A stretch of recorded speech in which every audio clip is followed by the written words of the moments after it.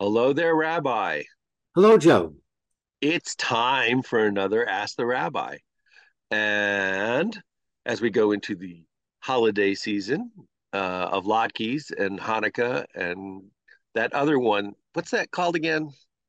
Oh, yeah, I know. Krampusnacht.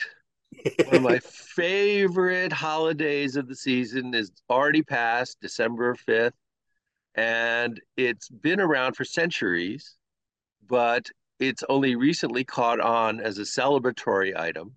And for those of you who don't know Krampusnacht, it's about the Krampus who goes out on December 5th and looks for a naughty child to take home back to his cave and eat for Christmas dinner.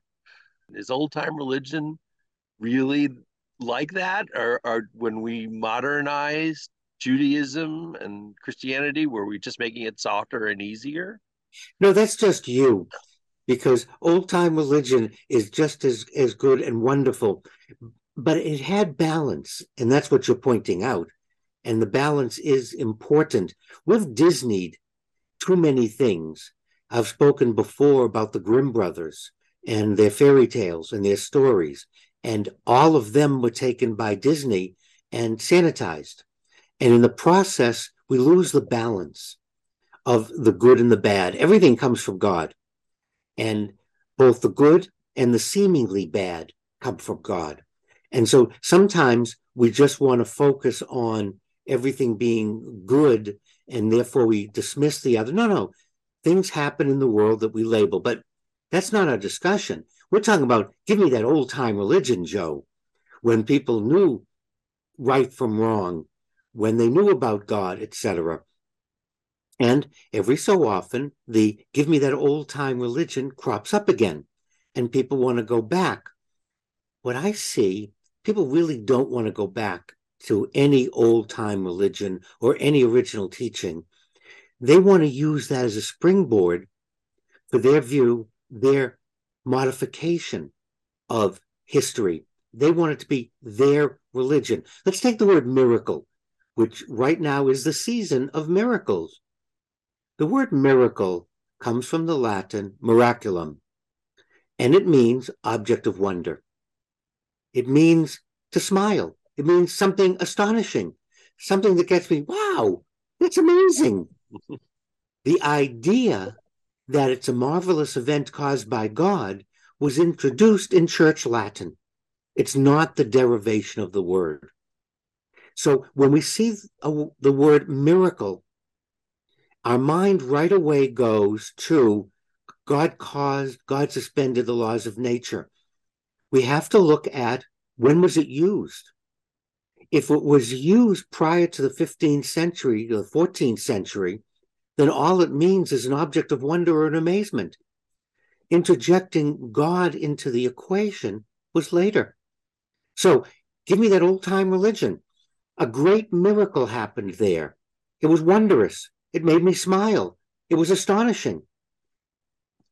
To pin you down, are you suggesting that uh, old time religion or religion 100 years ago was just as good as it was today, but people are interpreting it as being different, or things improved because we have a more open-minded interpretation of scripture? Neat question. Both those things are happening. We've come to realize that many of our sacred documents are not dictations from God, they're not verbatims. They're human beings' understanding of events around them. And so they picked words of their time to describe the events around them. We then use our modern definitions for those words, which then changes what the ancients or the others said.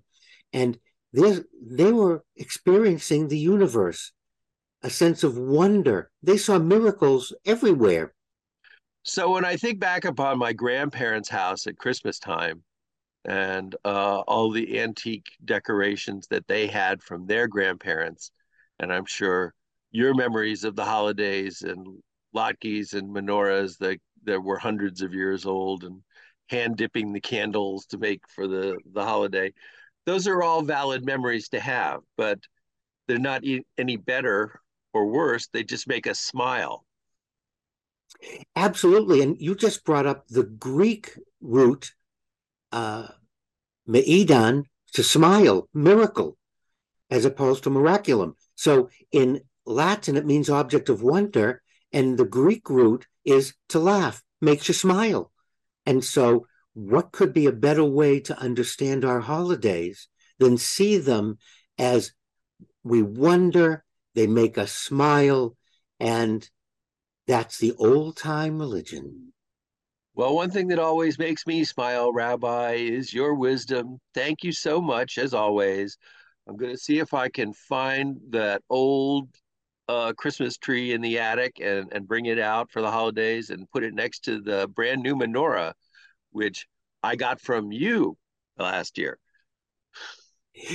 Thank you, Joe, and keep smiling and let the world be the source of radical amazement as we enter the season of miracles.